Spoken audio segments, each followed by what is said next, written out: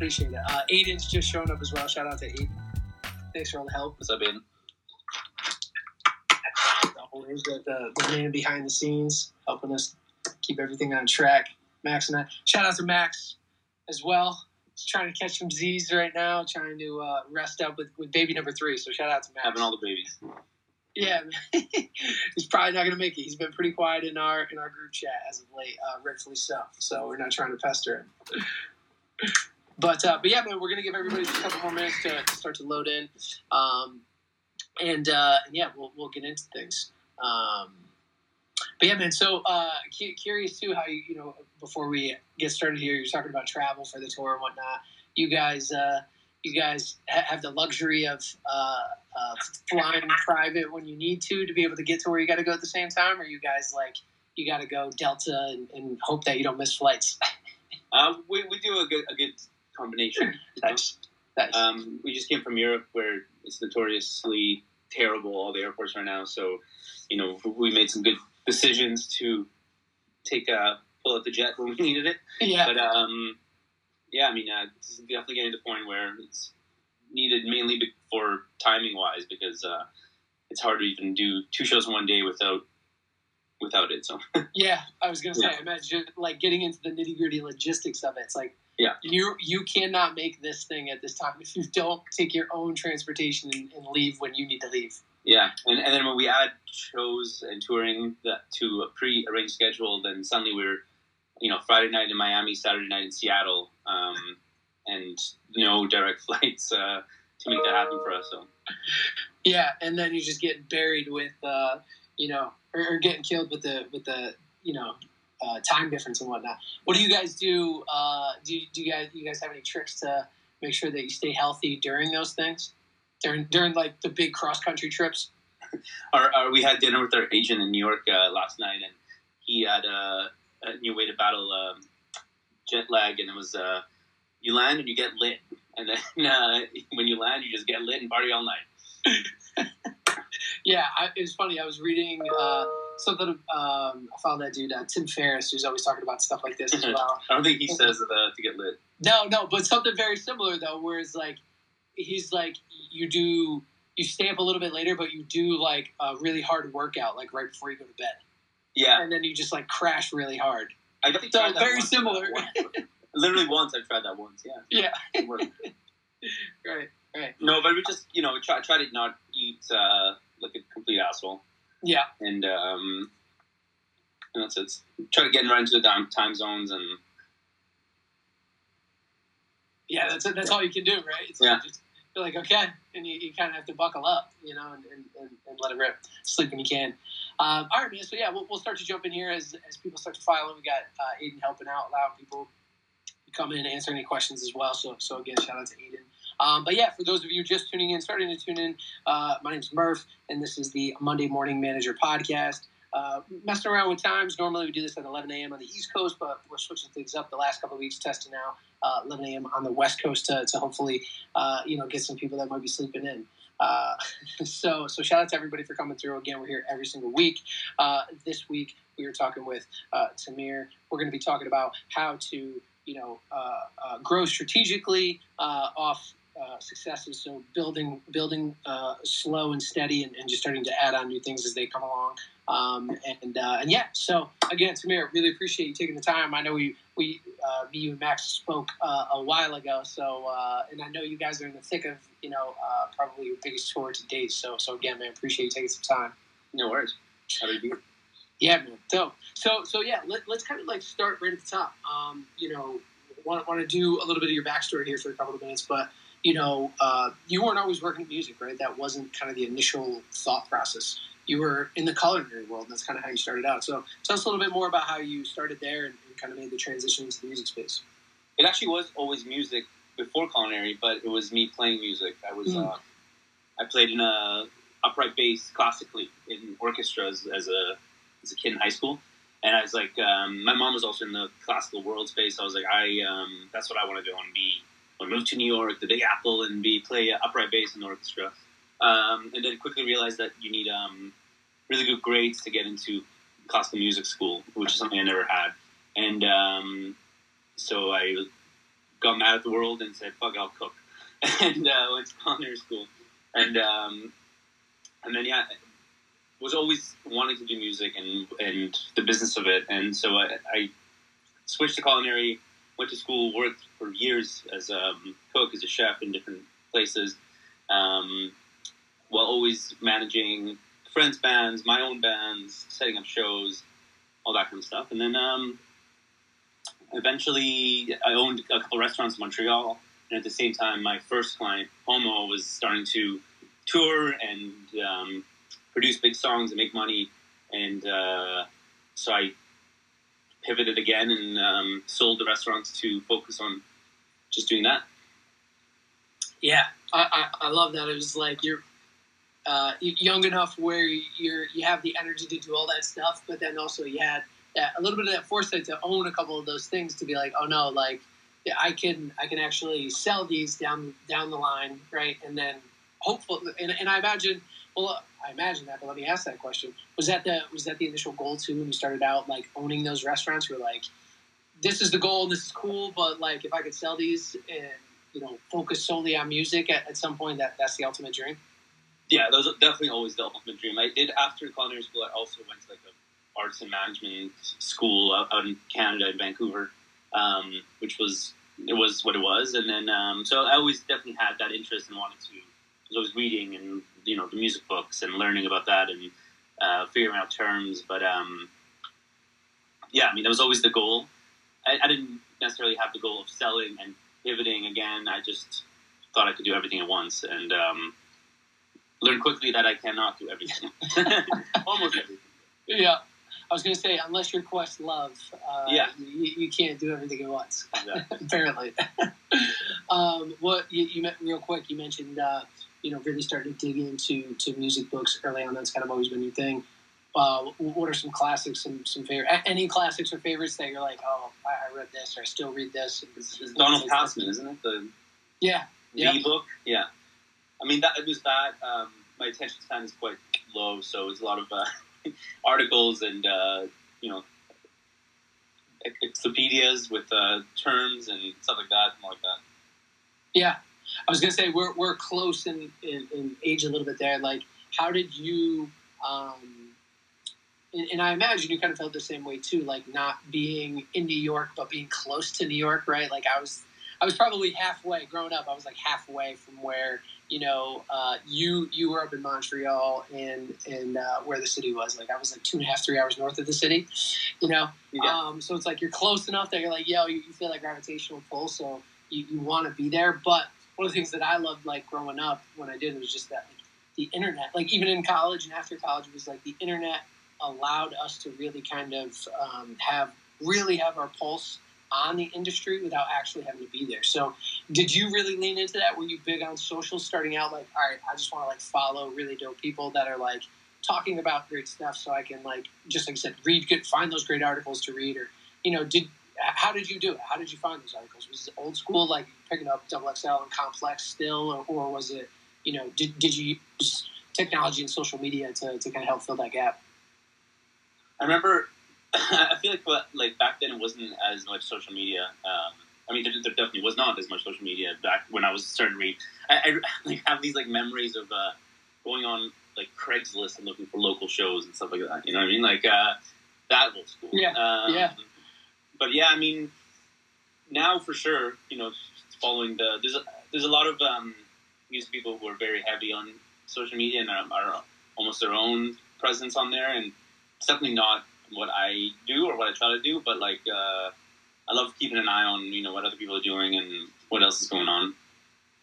Yeah. How do you, in order to do that? I know I'm going like way off script from our questions, but this is a great. I didn't prepare for this. I'll keep it. This will be my last. But I was going to say, curious, how do you,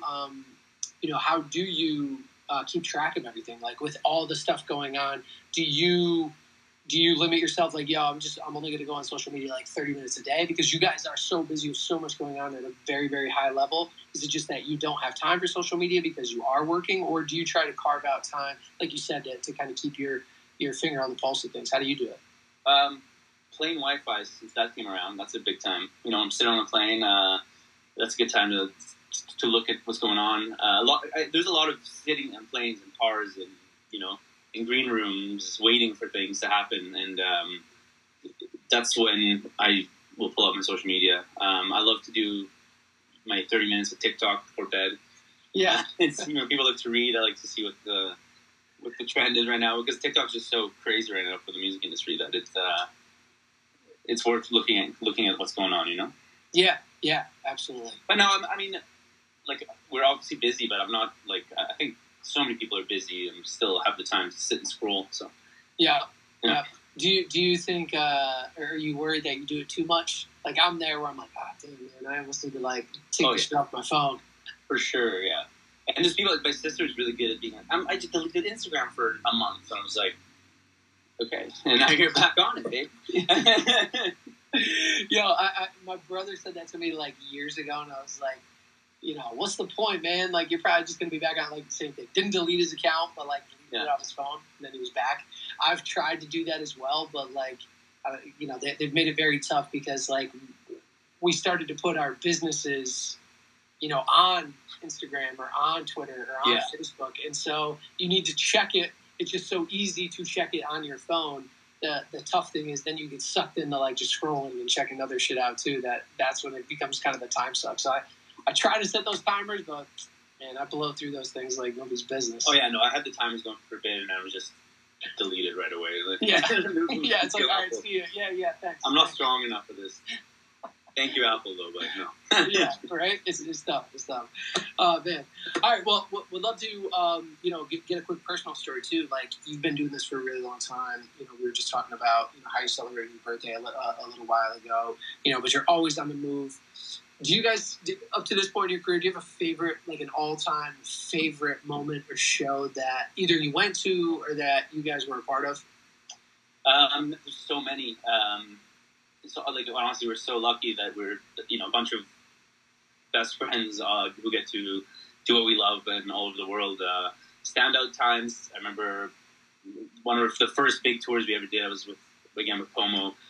He got to open early in his career for Disclosure in the US and in Europe, and we got to play Madison Square Garden, you know, as like one of our first touring shows, sold out Madison Square Garden, direct support. Crazy experience. Again, we had the same experience now with on this weekend tour. We're only 2 shows deep, but you know, walking up and seeing the production and the work that gets put into this is crazy inspiring. Just had a birthday, as I mentioned, in Cannes, in south of France, on this last tour in June, and got to party with Dua Lipa and Post Malone, and on my birthday on the beach. It was great. So many good experiences. Yeah, I was gonna say you guys have had a lot over the years, especially the last couple. Yeah. Hard to pick one in particular, but that first one, just like you said, always going back to like that first really big show. It's hard to top that because like you always remember that first time. For sure, and you think, wow, this is like what we can do as well. Like we can bring these many people on the tour and have this much production, and you know, sell these many tickets and do these iconic venues, and you know, so that's kind of always been the guide. Yeah. Do you see, having played arena shows and now you're doing stadiums, right? You guys have the opportunity. Do you notice is there any glaring difference other than just the size of the production, right? And the amount of people that you're going to be in front of? How do you guys kind of view like prep for that? If it was our stadium tour, our arena tour, headlining, I'm sure the prep would be massively different. Right. But like, for me, I'm a big like tech nerd. Like I love seeing like production nerd and tech nerd. So for me, that's like my biggest like inspiration. The whole thing is just seeing all these people working together and thinking of the logistics of it all is just like incredible. And that's what I do also in our companies, the logistics of everything. So the thought of like putting together a tour where you have 60 trucks and 22 tour buses, and it takes you 5 days to set up and tear down this stage is just unbelievable. So it's massively different, mainly because of just manpower and logistics, and essentially like not unlimited budget, but like as much budget as you can have in this space, which is something usually we're always trying to work within a more limited budget to make sure that it makes sense to do what we want to do, because we have big ideas, but sometimes you can't quite pull them off yet. Yep. I want to go down this rabbit hole for another quick minute as well. Appreciate everybody who's coming in. Again, it's Monday Morning Manager Podcast. We're here every week. You check us out for different times. We're either going to be here at 11 or 2 o'clock, depending on where you are. So appreciate everybody for coming through. Shout out to Aiden for helping out. Shout out to Max, as always, for helping out too. This week we're talking about how to really strategize growth. And we're talking to Tamir here about his work over the last couple of years, how he got started in music and where he's at now, working with Kaytranada. They're on the weekend tour. So I want to stay there for just a second, too. Again, I know I'm going off script a little bit, but it's kind of building off of what you were just saying. Because, again, selfish question for me, being a logistics kind of tech nerd as well.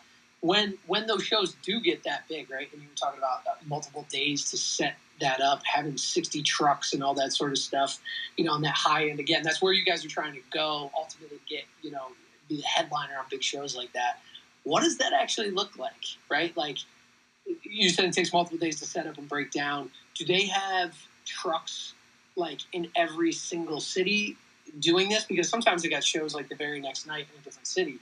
How are they... Is it really just, all right, they got to take all that stuff down, break it all down, and box it up that night and ship it off to the next city on the trucks? Is it really that? Or do they... It really is that, yeah. It's just unbelievable manpower and woman power. And it's, there's never, on this specific tour, there's no 2 days in a row because it just doesn't work. But they have this giant steel structure that holds the stage together, essentially, and that leapfrogs. So there's 2 of them. And... So one is already set up in the next city, while the first city gets torn down, it gets brought to the third city. And but other than that, the 60 trucks are filled with the staging, the over 1,200 light fixtures, the biggest LED wall I've ever seen in my life. They're packed, and they're brought up, and they probably finish unloading or tearing down at 6 in the morning, drive to the next city, and start it all again. Jesus, it's crazy. Now, on a big tour like that, because you need everything to be super consistent, do the same people, the same production crew, putting it up and taking it down, they travel? They travel, yeah. There's 22 tour buses that carry all these people, and then you get a big amount of hundreds of people locally who work for the venue, and they... So basically, the touring crew will be there to direct and make sure everything gets put in the right spot and, set it up physically. But then there's local people that help push and move and unload. Otherwise, we'd be killing these people. So. Yeah, that's what I was going to say. Yeah. I imagine, so I'm from, Saratoga, so a couple hours north of the city. But there they have a big amphitheater called SPAC. Yeah. And, all the big acts go through there, too. But, growing up, I always knew, people that were doing that as well, at SPAC, and they'd be there until, just like you said, 3 or 4 in the morning, and I was just like, oh, there's got to be a crew that has to travel because, they're the ones that design the setup, that know it in and out, all the intricacies, and then you also kind of just need manpower to, move shit and pick it up and, do it quickly. Yeah. The amount of people involved is just unbelievable, and they're so professional, and then to them, it's I come in every day, I'm like, wow, and they're like, yep, that's what we do. Yeah. They gotta be. Yeah, it's great when you can see that sort of professionalism at the highest level too. Yeah. It's you want to do something this big, everything's got to be clicking, in sync. Everybody's got to be on board. And to your point, I love seeing shit like that too, because it's oh wow, this is how something gets built out of nothing, and the amount of people that can do something incredible is it's amazing to see. It is. It really is. That's dope, man. All right, well, I want to switch gears a little bit here. Obviously, we talked about your work with Kaytranada, but you work with a bunch of other artists as well. So I would like to spend a little bit of time kind of talking about that. So I'm going to bounce around and kind of our questions here. Let's go here. So let's talk about Pomo for a second, right? Some of the work that he's done throughout his career, very impressive, right? Working with, Anderson .Paak, Mac Miller. What have you learned in your work with him about, kind of succeeding in the, production realm, right? Very hard to do because now so many people are producing these days, and there's so many free beats or cheap beats all over the place. Yeah. What have you learned, working with, I don't want to say a classic producer, but and I guess in that sense, that's like, I'm going to focus on production. With Pomo, with Dave, like, he was the first person I started working with. He was in a band when we were young, and we used to be in bands together. We've known each other since high school days, and we really, really learned together and came up together and started touring together for the first time for both of us. And then now with him focusing more on production, there's no one I know, and this is a broad statement, but that loves and knows about music than him. So I think it comes down to, it's fundamentally inside of him, just the amount of both theoretical and just data, knowledge of music is just unbelievable. I trust his taste in music more than most people that I know. And so I think it comes from that. He's just constantly creating. He's always just in the studio, even if he's not working on something specific. He's just every day in the studio. And then that combination with our, growing bigger as a management company and knowing more people was really a perfect way to get him in the room with some of these bigger names that made, and then he delivered and created massive hits for these people. And started early, just back in the day. I remember it was SoundCloud days for him and for Kay and for Sango and for Stu, and all of our clients really all came from those SoundCloud days where you could just upload and just let it rip. And it just went because if you had that audience built, they were loyal audience. And now it's crazy. I don't. That's the thing that scares me about doing these kind of manager talks, is when people look at it advice for up and coming now, and I'm hard. I don't know. It's hard now. It's I don't have an answer. People are how do I get playlisted? All that. Bro, I don't know, man. No one really knows. You know what I mean? Someone's paying, someone's getting paid, but it's just crazy. But yeah, back in the day, just uploading undeniably great remixes, great music that weren't taken down because there was no way to take them down at the time. Yeah. And then gaining just an audience, and you notice you put out a song, you wake up in the morning, you're whoa, 200,000 streams, and then the next one will be wow, 1 million streams on this one, and then you get attention of also all the artists that he's worked with that came up at that kind of time, with Anderson .Paak, he was still called Breezy Lovejoy, and they were fans of each other through SoundCloud, and started working together, sending each other beats, and then made, I think he did 4 or 5 or 6 songs for Paak, and then through Paak getting onto Mac Miller, and then through our connections going to John Baptiste, and just tons of people he's worked with and produced for, and he's got 2 Grammys now to show for as well. Yeah, amazing, man, amazing. Yeah, and I love what you said about not having the answer to that. That's one of the reasons that I do this too, right? Because things are constantly changing, and it's I don't have the answers. It's you ain't got the answers, Swag. It's no, you're right. I know. It's let's just try and bring some collective insights. And I always like to talk about what you did back then on the come up to see what's still relevant now, right? Because just like you said, it's it was different back then, but there's always something that we can pull. And I think based on what you said, I think it really is just about honing. My takeaway was that you guys really honed the craft early on, and then it was just about being consistent with it. If you can do that, and I think that's the case for all of the artists we work with, is just a true love for music and not wanting to do anything but that, and just being very talented at it, and making undeniably great music, which is, I think, everything that anyone does all just has to come down to that, in the kind of space that we work in. Yeah. And I think, like you said, it's just the level of consistency. It's it's everybody wants to find the silver bullet. That's oh, I know how to get in the right room with the right people, and there really is no silver bullet. It is just about continuing to do those small things over and over and over and over again until you get that ball to the top of the mountain, and then because in my opinion, everybody can tell a song that was put together by a bunch of ARs being like, oh, you should get this name and this name and this name, that it's bound to be good, and then like I don't think those songs do the magic, you know? Yeah, like you can tell it's like, oh, this was put together in a room by people that were trying to like engineer a hit. Exactly. Yeah. You know, and it's it's obvious when that's the case. Yeah, yeah, and I love hearing that line. It's like it's how to do this is simple, but it's not easy. Yeah, right? Like 100%. It's simple. These things are simple, and if you can just in theory, simple.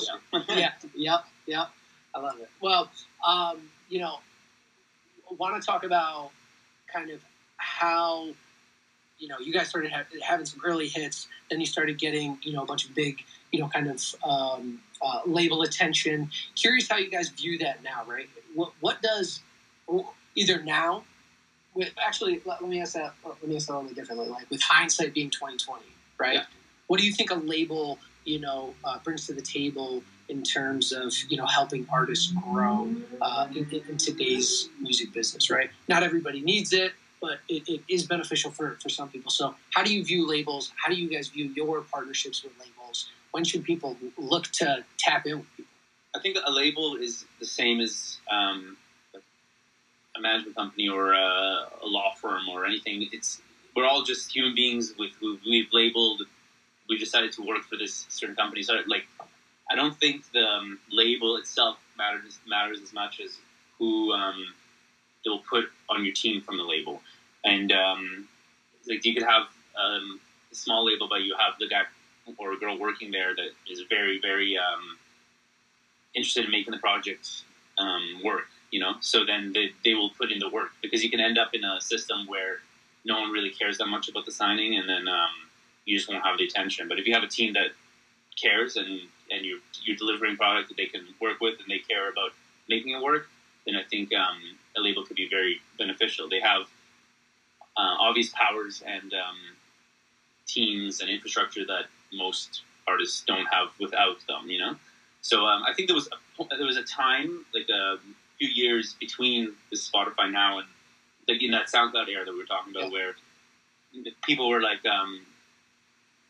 it was like the popular thing was big. Oh, no one needs a label anymore because it's so easy to just put out your music, which like maybe was the case, and I feel like they have now found their place in this system that we have now of streaming and all that, and have, you know, brought back their importance, in my opinion.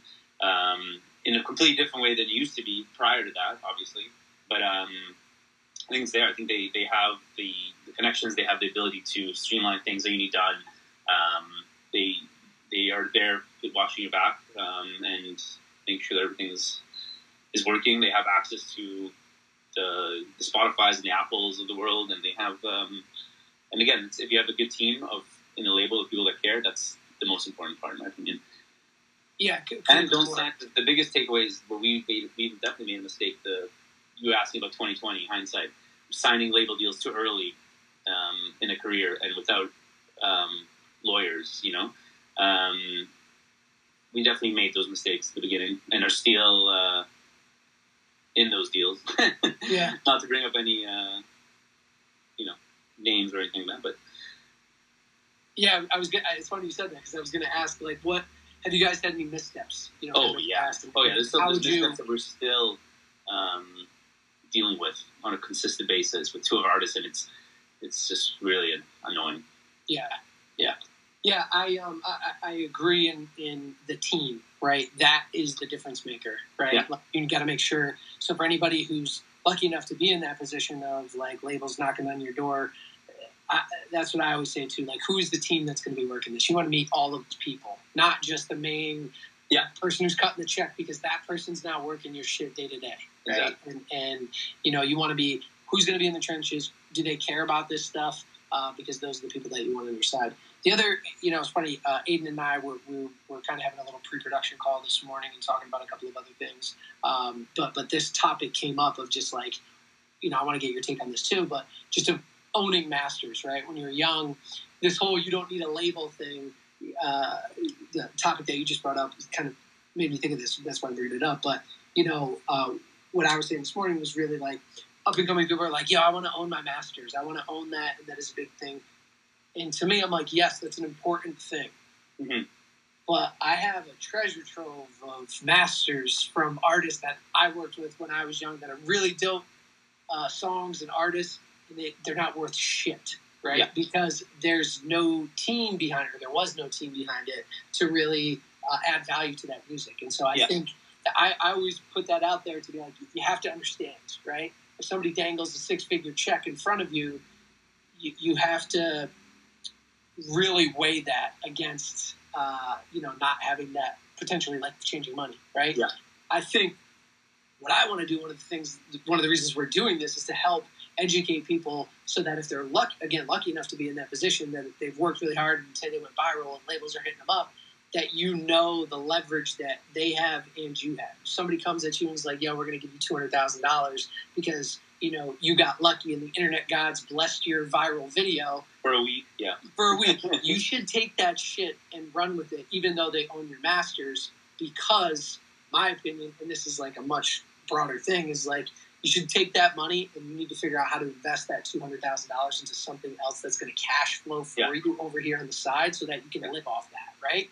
Then you're making, to me, the bet is on yourself in that you're going to go so hard and this first project is going to be so dope that you can go back to the label and say, fuck you, we're not putting out the second one until you renegotiate our terms, which they'll do if you are big enough and you really bet on yourself and you hit, right? They're gonna do that because they want to keep you happy. They want to keep music going out. Like they're in the business of making stars. So like I always, and a lot of people don't know like that because they've never had that much money dangled in front of them, or they're just like, they bought them into the internet hype of like, I could just do that. Like I was working with a kid last year who was saying that, and I was just like, he's like, why do we need these labels? So I was like, do you know the people at Apple and Spotify directly? Yeah. Oh, you don't? Like, they do. That's why. That's why you need it. That's it. They have the connections and they have the infrastructure to add value to your music. If you don't have that, then you need that. And, like, their terms may suck, but, like, also, you might not get another shot at this. So it's something to really consider. I think there's also, like, so many different ways you could structure a deal. And that's what I think comes down to having a good lawyer and spend that money on the lawyer instead of, like a lawyer and or even a management consultant or anything, just because you can set up a licensing deal. You can set up a short-term deal. You can set up like sometimes you want maybe a 360 kind of deal because of whatever reasons, and also is it whether it's a producer deal or an artist deal, or is it for a viral moment so you're getting everyone hitting you up, or is it because someone is seeing a long-term growth in you as an artist? So there's just so many ways you can structure it. So I think it could definitely be beneficial for a lot of people. You can also do white label deals. You could do there's so many things you could do. So I think there's a good deal is a good deal, whether it's right. Yeah, and I should preface this by saying this too, is like I do agree that some of those deals are shitty, right? And it's like they want to keep you dumb. They want to keep artists dumb. They don't want to give you the fair deal. To me, the fairest deal is the licensing deal, right? Every label should be doing this, right? 100%. They only do it for the super big acts or the ones that have a ton of leverage, right? So, I don't say this lightly by saying that the deal sucks, but also like that's life-changing money. If somebody dangles $250,000 in front of you, you really need to think about, okay, how can I take this $250,000 and not go buy dumbass shit, but like, how can you invest in some real estate? This is a topic for much, for another call, much deeper and longer. And I want to bring that sort of mentality to it as well. It's like, take this, you got lucky. The internet gods blessed you with like attention. You can't, it's hard to do that again. I wouldn't try to do that again. It's like, take that guaranteed money and go invest it in something else. And I'll give some free, because I'm Canadian, so for any Canadian listeners out there ever, like the most important thing for you if you get to a point where you're signing a record deal is to, with a non-Canadian label, is to carve out Canada from your record deal and sign your Canadian masters and whatever to whether that label has a Canadian division or to another Canadian label, because then you're still eligible for government grants, which is not an American thing, but in Canada, we have a lot of different grants for music and albums and artists. So take advantage of it, and it's great. It's out there, and but carve out Canada, or else you're going to screw yourself. I love that, man. That's dope. Yeah. All right. So again, this week, one of the focuses, and not one of the focuses, the focus is really just how you guys are strategizing growth, right? How you guys do it. We want to try and pull some insights for people that are just starting out and how they do it. You guys have had a ton of success over the last, 3, 4, 5 years, right? How do you guys focus on like goal setting? Do you guys say, you guys are ramping up, Kaytranada's working on a new project like we've been talking about. You guys are going to put obviously a bunch of time, effort, and energy into creating that. How do you guys plan the rollout of it? Do you guys have dates? Do you guys have like weekly meetings? What do you guys, I want to get into like some of the nitty gritty. What tools do you guys use? Like, you big fan of fucking Google Drive or iCal? Like, Drive. What is all this? Yeah. What is the let's go there if you don't mind. Like, from, really putting on like the management, operating a management company. Like, how detailed do you like to be? And, how far do you guys plan out? If you don't mind, talk to me a little bit about that stuff too. So for us, like everyone obviously works different. We're we're a small company. So and let me backtrack there too. How many people are at the company, right? There's 2 of us, me and Will. Right. And so there's obviously pros and cons to that. Like, the pro is that we're in constant communication, on the same page.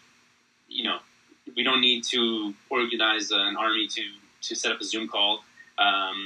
But it also means that we're taking on a lot of work responsibility for a small group of people. But so far we're very happy with the workflow, and I think it's working well. And I think the main reason for that is all of our artists are old clients, so we've been with them from like 90% of them from the beginning of their career and our career. So we've grown to understand their wants and needs, and mainly how they operate, and like what they're expecting, and what and how to get a proper answer out of them to keep things moving. And that's the biggest challenge, in my opinion, as management, is that that's what you have to understand. You don't want to be pestering. You don't want to be doing things in a way that they're not happy with. Whether it's the easiest sending a contract to be signed. Some artists like it in DocuSign, some artists like in the PDF form so they can do it on their phone, like stuff like that. And then it just takes time to learn, and it changes, and you got to all flow with what they want. So I think that's the biggest thing. And so the way we do it, and again, with every artist is different. Some artists we organize are very they take care of a lot of the things on their own. When it comes to like merch design or booking travel or whatever it can be. And some artists are fully in like hands off. Like, you tell me where I have to be, and then I'll let you know if there's a problem. So yeah, I think it's just about it. And I think in a general statement, that's how I would imagine any management to be. Like, is just to find out how your artist wants to be, engaged with, and how to keep them organized. But by the end of the day, we work for them, so we really let them lead on when they're ready to put out the music, when they feel they're happy with it. We're not pushing to be like, we owe them another album. And technically in the contract it said 4 months, and we're coming up on 3. Like, there's none of that. It's whatever, whenever they're ready and whenever they want to, and ready to deliver. Then what we do ahead of time is, with vinyl taking a long time to make, we just kind of put a general deadline in place. Like, okay, if we want to release it on this date, we have to have it ready by this date. Google Drive is, for me, my personal, I do absolutely everything there, down to like even touring. Like, I remember when on this tour, I had some texts asking me, okay, where's the master tour? Can you add it to master tour? I'm like, I don't even use master tour because I put master tour on, and everyone still asks me questions every day. I'm like, so now I'm just inputting information 4 different times. So instead, I Google Drive. I give links, and it's on there. And then I do it once, and then everyone has that link, you know?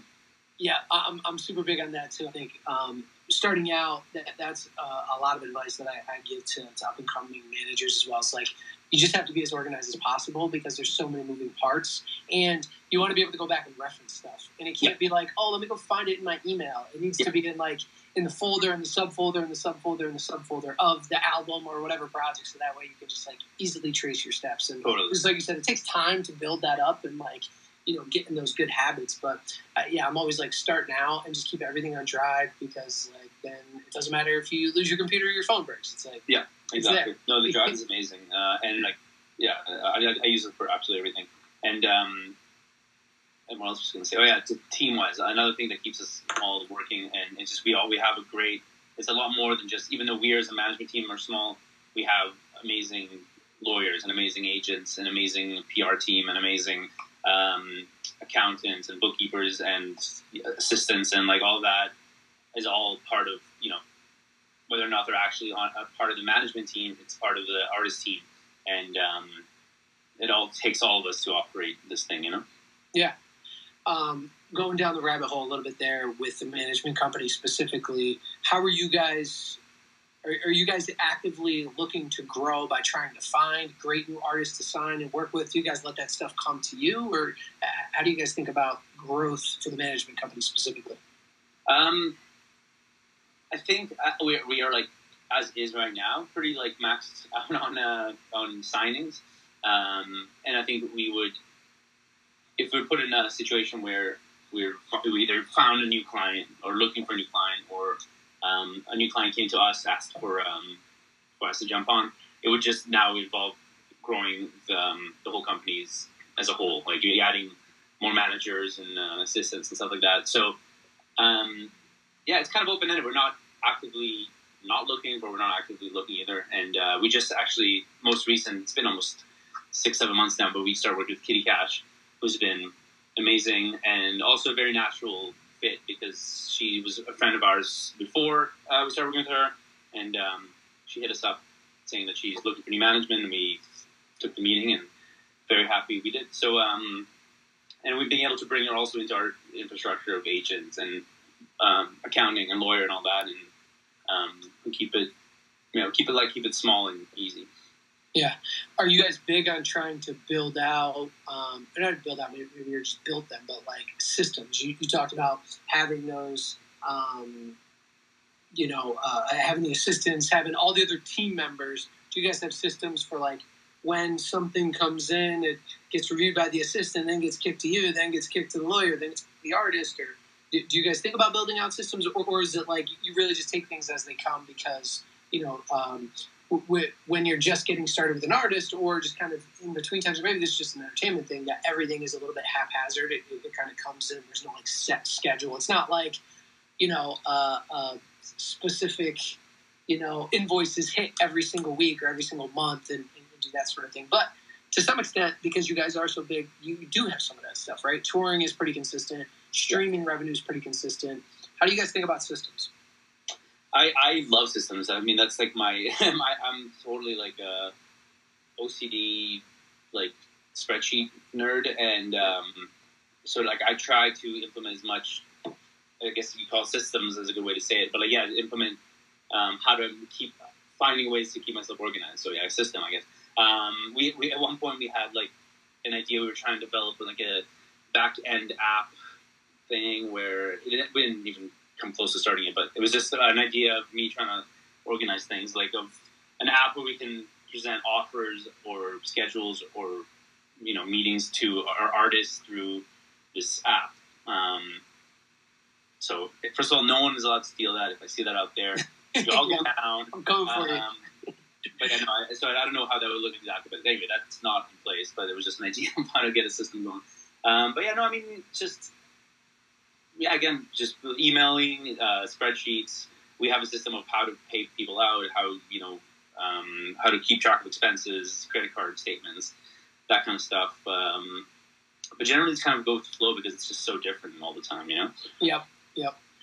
So kind of piggybacking off that, what's the one thing that you guys do as a whole that you wish you could fix or that you wish would be better? What's one thing that you guys are like, oh man, I wish we could tighten this up to get here to make it do whatever. What are those things that like keep you up at night for how you can get better?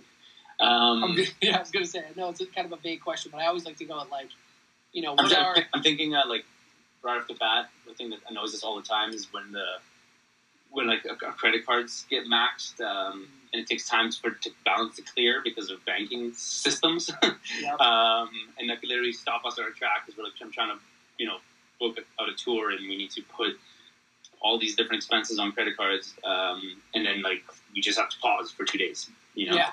You call the company and you got to get it all figured out, and you're like, "No, we're legit people trying to spend this much money. We got it." Like, yeah, exactly. Just put it on there. Yeah. 2 days, like why?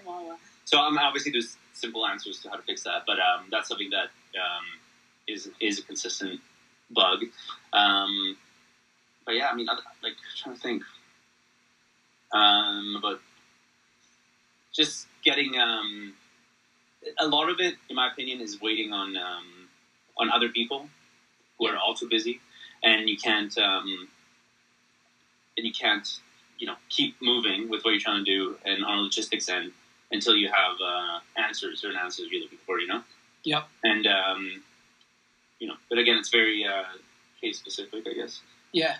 Is there anything that you do to help ease your mind, ease your stress? You're dealing with a lot of moving parts for a lot of moving people. There's so many great things happening.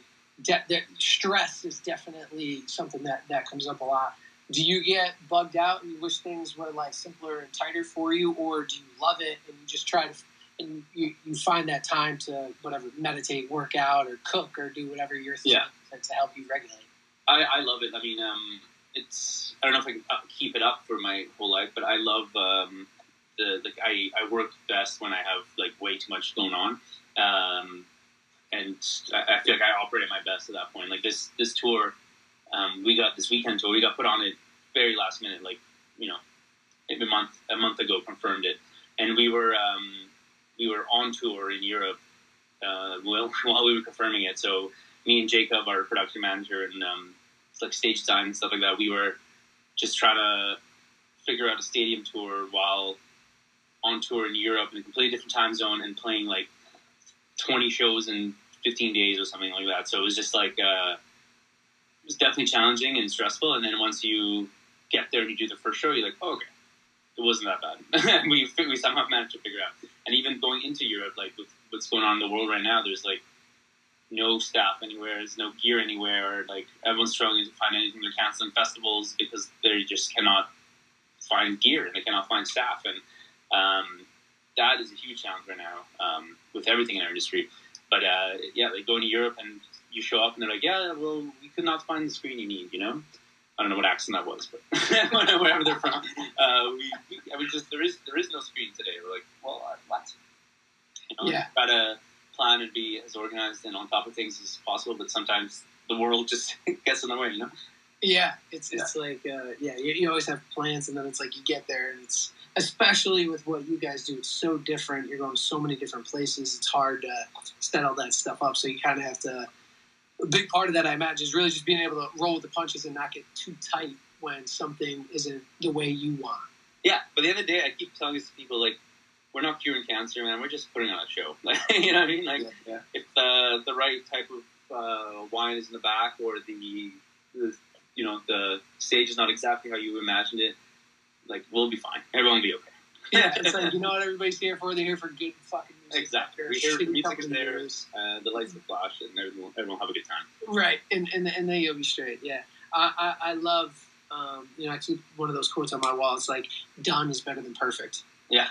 You know what I mean? It's like, you just gotta let it roll. It's never going to be perfect. And then just like you said, you look back, and all of a sudden, it starts to perfect. It starts to get a little bit tighter, a little bit tighter, a little bit tighter, and you'll get there. You'll get there. Out, yeah. Yep.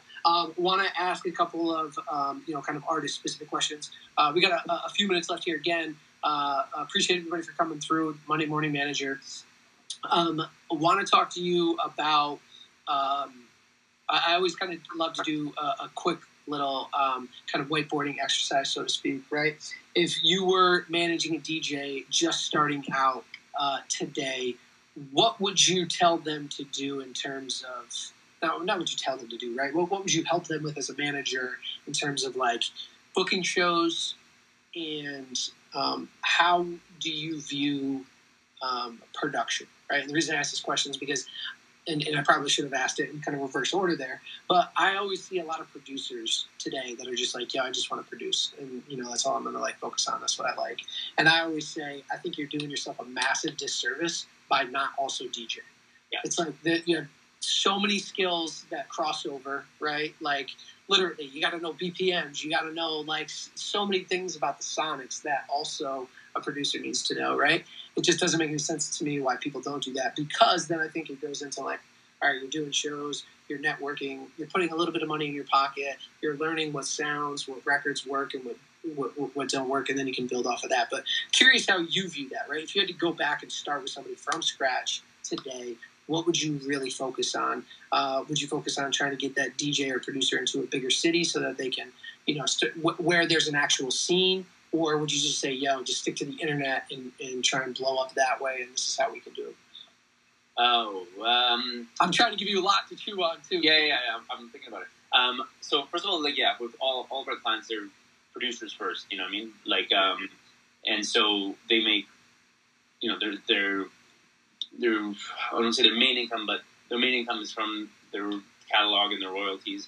And so it was a big lesson on how to like operate management on that side of things versus a live, for live shows, because it's very different, like learning what a good publishing deal or producer deal is versus just an artist who tours without having that secondary income. So they just make money on their own records, right?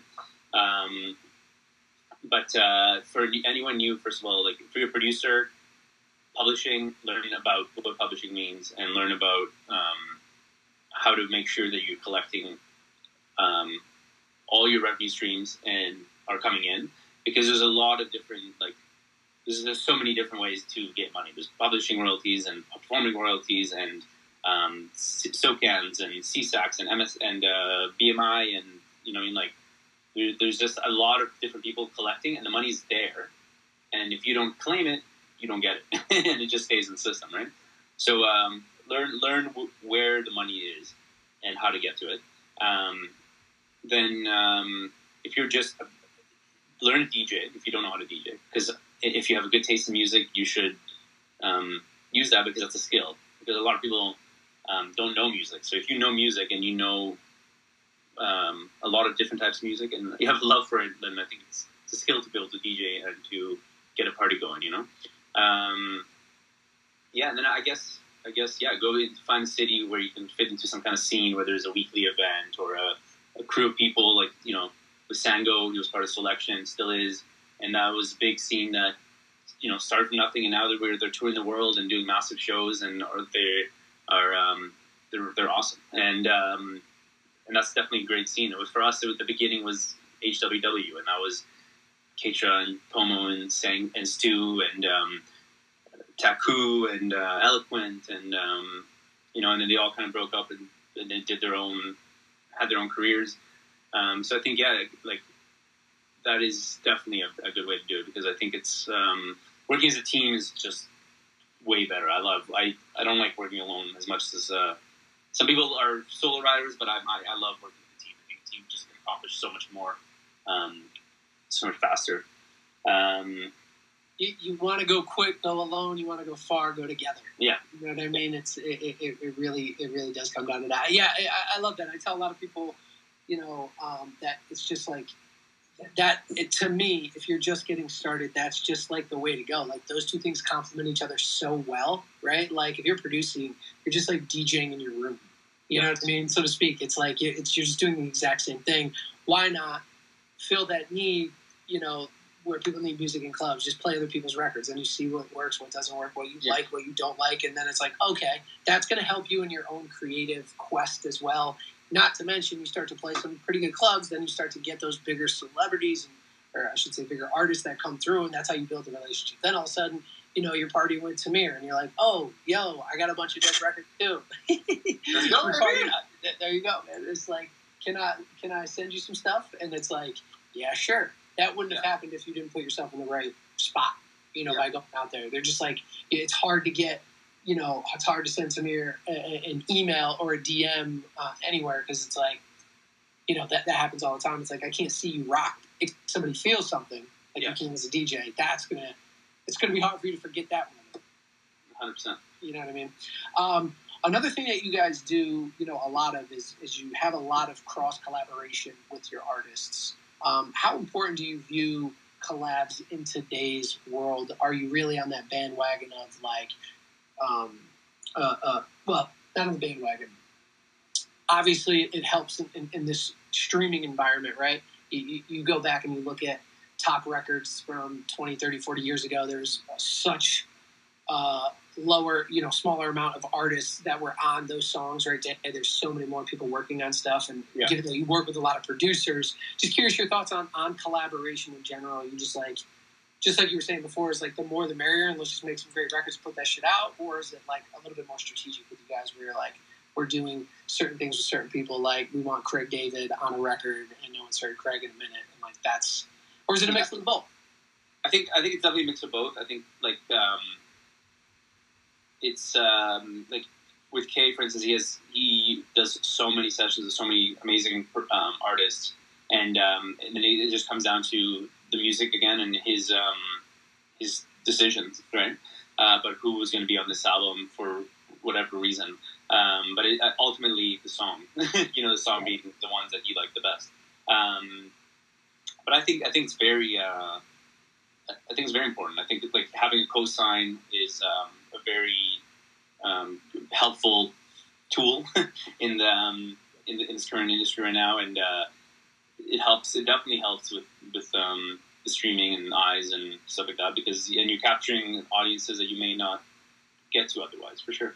Yeah. So I think there's definitely strategy behind it, but again, ultimately the music, as to who the last, whether who's going to be the first single versus the album track versus a video versus, and it depends also on their team and what they're comfortable with and what they're ready to sign away. If they will do an album included video in their agreement, or now it comes down to whether you're primary artist or tagged artist, or you're allowed to put them on Spotify, some not, But I encourage everyone to start looking at the song credits on everything you listen to on Spotify. I love that they have that there, because it's crazy to see how many people are involved in songs these days. Yeah. I wish I wish you actually had to list all of the featured artists and things like that, right? Right. Like I think of the last number one. I think of the last Kanye album, right? Well, not the last one, right? But for Donda, right? There's like a ton of new people who I'm like, yeah, I hear all the names coming through, but I don't know who's on this record. I don't know their voice. I'm not like hit to that. And now being a little bit older, I don't have that time to go down the rabbit hole and look at other people and da da da. And not to mention, I can't, like back in the day, I can't go into my Apple Music. Back in the day, iTunes, but I can't like update and change the artist's name, so that way when it shows up, I know who the hell is on that record. So I just think I also think it's kind of crazy that like Kanye doesn't put that out there, because it's like, you put your name on it, why can't you put the other people? It should be illegal, 100%. You're right. You know what I mean? Like that shit is crazy to me. I'm like, it's not just you anymore, man. And not to say that Kanye doesn't like bring on a bunch of people and show everybody a bunch of love, but like to me that's like the most obvious, simple choice. Like what the fuck? Like that's easy to me. Like who said don't do that? Yeah. Kanye. Oh, it looks cleaner. Fuck out of here. Yeah. I mean, I get it from his point. It's like they're getting paid, but still, it's like no, the credits. Like I mean, I'm sure it is technically illegal, because I'm sure all these contracts have credit clauses in them. Yeah. But just no one follows up on it or cares that much about it, I guess. I don't know. Yeah. It's wild. Well, I got a couple final questions for you, but definitely wanted to, but before we get out of here, I wanted to ask you, electronic music, dance music, starting to make a really, really, really mainstream comeback, obviously with the Drake album, but then Beyonce's Break My Soul as well. curious your thoughts on those in particular, right? And then also, how you see what you think maybe the long-term impact is. I mean, because I feel like you guys are sitting right there, you know what I mean? And you guys have been for a long time, and you're working on a new project. How are you guys thinking about this resurgence and obviously what Beyonce is coming? My take on that too, just the Beyonce thing real quick. I feel like, after the Drake record came out, she probably went back and was reworking some shit to get a little bit tighter. We should probably talk about that for yeah. But no, it's funny. Yeah, it's funny the amount of people on Twitter on K for this Drake album and this Beyonce album. That everyone's like, "Yo, you better be on that shit." I was like, everyone needs to chill out. Yeah, I mean, it's great. I think it's pretty natural progression because everything our TV is Stranger Things being the biggest thing, so it's all kind of resurgence is the theme right now. Yeah. We don't know what the new sound is yet. Maybe we're just waiting. We're in a transition phase, but it's great. I mean, I like it because it's what I like to listen to. So I'm happy that there's a lot of great music out there right now. Yeah, I mean, again, I don't as management try to get involved sonically really at all. We work with artists we do because we trust their vision on music, So whether any of them are inspired by the fact that Drake put out a dance album or not, I don't know. We'll see what they put out. Yeah. We just do everything else to make sure that they can just focus on that. Yeah. From the management side, are you guys happy that that's coming out? You guys are? This is great. If our artists want to pursue this, this is kind of like a perfect storm. It's not a perfect storm necessarily in a bad way, but it's just the world's kind of coming to us, and it's just we're just continuing to do our shit. And are you put it in your management thing? Are you putting together those ideas of if somebody goes this way, we could capitalize on these things over here? No, I can't say that we think about that really. We just do our thing. Let artists do their thing, and then just trust. Yeah. You know what I mean? I think they're just very, very good at knowing what they need to do musically. Yep. Yeah. I feel like when you start to develop, when you start to go down that path and you're trying to predict things too much, and get before we're talking about being perfect, right? That shit always tends to backfire, right? Yeah. I mean, I just don't know if there's a way to really, to know and to get ready for that kind of thing, Yeah. They just make music that's timeless, and so I think it should work. Yeah, it's like work. Yeah, it's like trying to, on the stock market, they always talk about not trying to time the market. That's kind of what that is, right? It's like you do that, you're going to fail. You're going to be super stressed out if you stay focused on just. And you can tell it. You can tell that. There's specifically a song I don't want to name it, but that I listened to that just came out this week from big artists, and it was just so bad in my opinion. It was terrible, and you could just tell it was put together by we need to get him in the studio and bring her on as a feature, and it's going to be huge. And you know what? Fuck me, it's probably huge. I'm sure it's streaming like crazy, but I was going to say, just tell it's people trying to capitalize on this dance resurgence and the funk resurgence, and then put in, and you can just tell it was A&R is putting people in a room together, and it's I think I know the song you're talking about. Does it rhyme with Shimberlake? Yeah, there you go. Thought the same thing. I was like, damn, man, you guys are literally. I just finally, I don't know if you're talking about that one, but I am. I fired that one up yesterday, and I was just like, man, this is. You guys seem like after we were driving and I had nothing else to do. We were in the car, and for 2 hours, and I was like, let's check out this new song, and then I was like. Off, and I'm like, we need to just not listen to music for the next 20 minutes. Yo, for real, I was like, man, you start to expect big things with that producer too. The last project was great; they had some good things, and then this, I was just like, you guys, you just tried to make another one of those things. Yeah. Not only another one of those that you've already made, but also another one to fit in this moment. And I was like, this is. I couldn't. But to your point, that's exactly what I was talking about. You can just tell when it's. made out of formula versus like just love. Yeah, and I thought the same thing. I was like, this thing's probably going to do crazy numbers, but like that doesn't mean that it's great. It's like, and we should be holding them to that standard. So I don't have a problem like putting that out there because it's like, I don't know if you guys are thinking about that. Yeah, I think you guys were just trying to put some shit together, trying to just do it quick and like hope we hit and like cool. That was definitely the feeling with it. Yeah. But also on the Timberlake note too, I just find it interesting what he's doing. He's selling all of his stuff, literally all his stuff. He's selling his houses. He's selling his music catalog. I'm like, why is he selling his stuff? I'm like, at the top of the market, I guess right now. But like, what are you gonna do with that stuff, Justin? What are you gonna do with that stuff now? What are you gonna do with that cash? You gotta put it. You gotta move it somewhere. So I'm interested to see again, just kind of on a business standpoint. That's I was thinking about that yesterday. I was like, man, what's he doing? He's selling his houses in New York, L.A., selling his catalog for $100 million. What do you think about that? Just the firestorm over the last year of everybody selling their stuff, selling their catalogs. You like it? You think it's going to cool off? I think that's the ultimate end goal, right? I would imagine. Like, so if you don't do it, then your state will do it for you. So I could take the money. I mean, it's part of retirement, I guess. Part of time moves, and maybe you don't want to do it while it's still relevant, while you still it's worth more than it may be worth later down the line.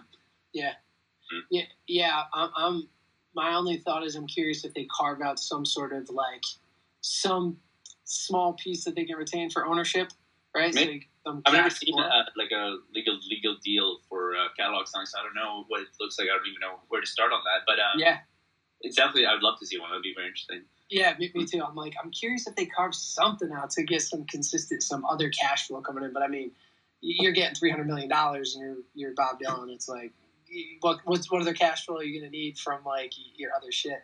But it is interesting because a lot of these people talk about ownership for so long, and ownership is a big thing, and owning that. But then ultimately they're selling it. That's why I'm like, but do you still want to own a little bit of it? Like, right. I guess they could talk about owning it so they could sell it when they when they want to, right? But right. I think everything in like music is like you're still a business, and like so any business should have a some kind of end goal, right? Like whether your end goal is sell to Google or sell, but the end is always to try to cash out and do what you do and do what you love while you're doing it. Yeah. I don't knock anybody for doing it at all because just like you said, it's like you might as well do it now because somebody else is going to do it for you at some point. So like enjoy it. That's why I like to I think of like those that's why I'm curious about the carve outs. Like, is there anything that you carve out to be like, I still own a piece of it, but I just sold it and now I'm over here doing this thing? I mean, in theory, I guess that would work. You could probably just sell like 95% of the company. Right? Why not? Keep a little bit just to be like, yeah, we still got it. You know what I mean? So, but hey, man, we're coming down to time. Got one final question for you. I always like to ask everybody this question. What project are you working on? I feel like this is an obvious answer, right? So maybe the less obvious answer is what we're looking for. But what are you working on right now that is extremely interesting to you, and why is that?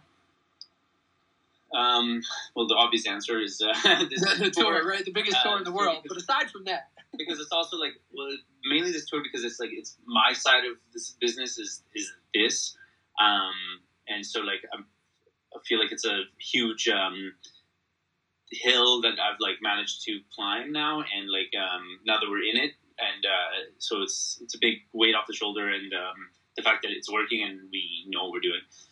Then after that is we're working on a really dope collab, I'll say, and again learning how to work with putting out with a completely separate artist from our. I'm trying to think how I can word this without giving anything away. How to work with an artist that's not in our crew and not on our label and not on our management team, and putting out an end goal with a whole other team of people involved, and make sure everyone's happy and the paperwork makes sense and the songs come out and we're on time. So look out for that particular message, and that's definitely very interesting. That's something new. We've never done like a full album, with anybody else. Collaboration with somebody. That's dope, man. That's dope. So yeah, and then this tour, and then how to grow our show, how to do something new, how to find new production ideas, stage designs. That's something, and that's what I love also about touring like with Kay, is that we haven't invested a lot of money into like a set piece or a stage design that travels with us, and that's like now our design for the next year.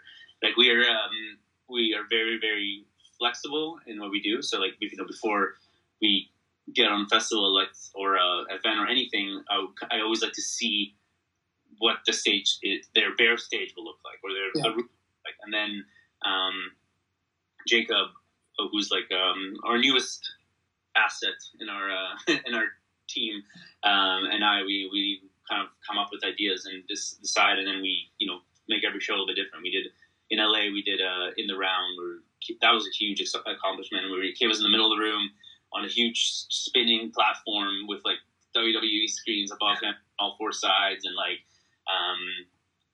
something that had never been done in that room before. And so we're just trying to always push rooms and stuff to their maximum. Yeah, is that where you still get to be creative and let out your creative juices, like helping out with set design? Hell yeah. Yeah.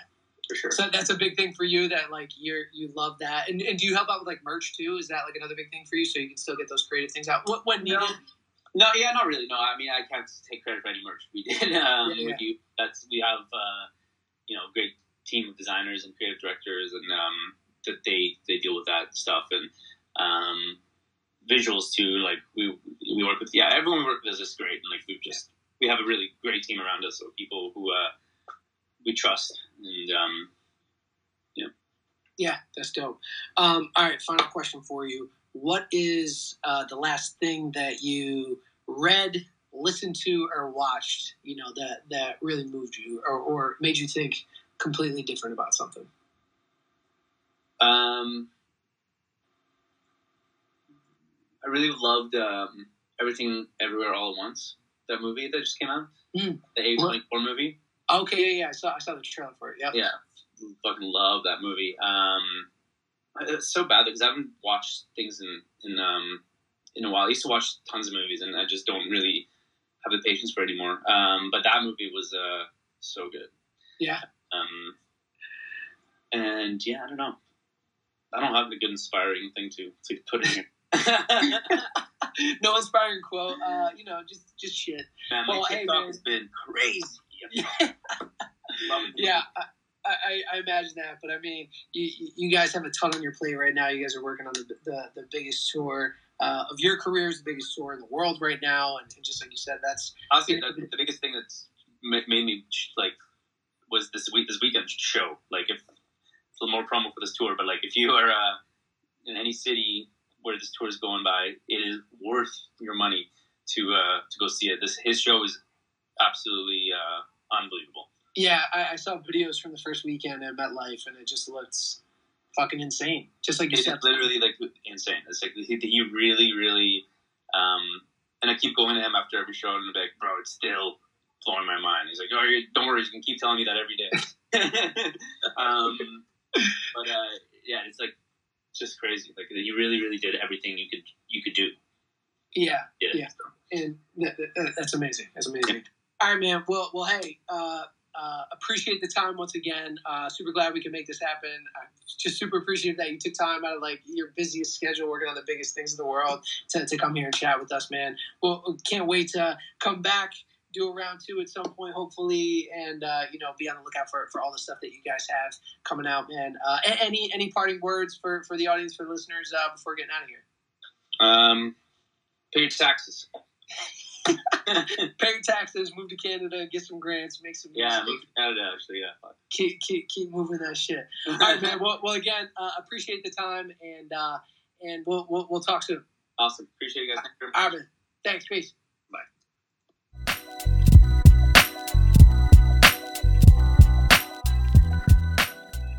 For more information on Studio Talk, visit us at studiotalk.co or on all social platforms at Studio Talk Co, at Studio Talk CO.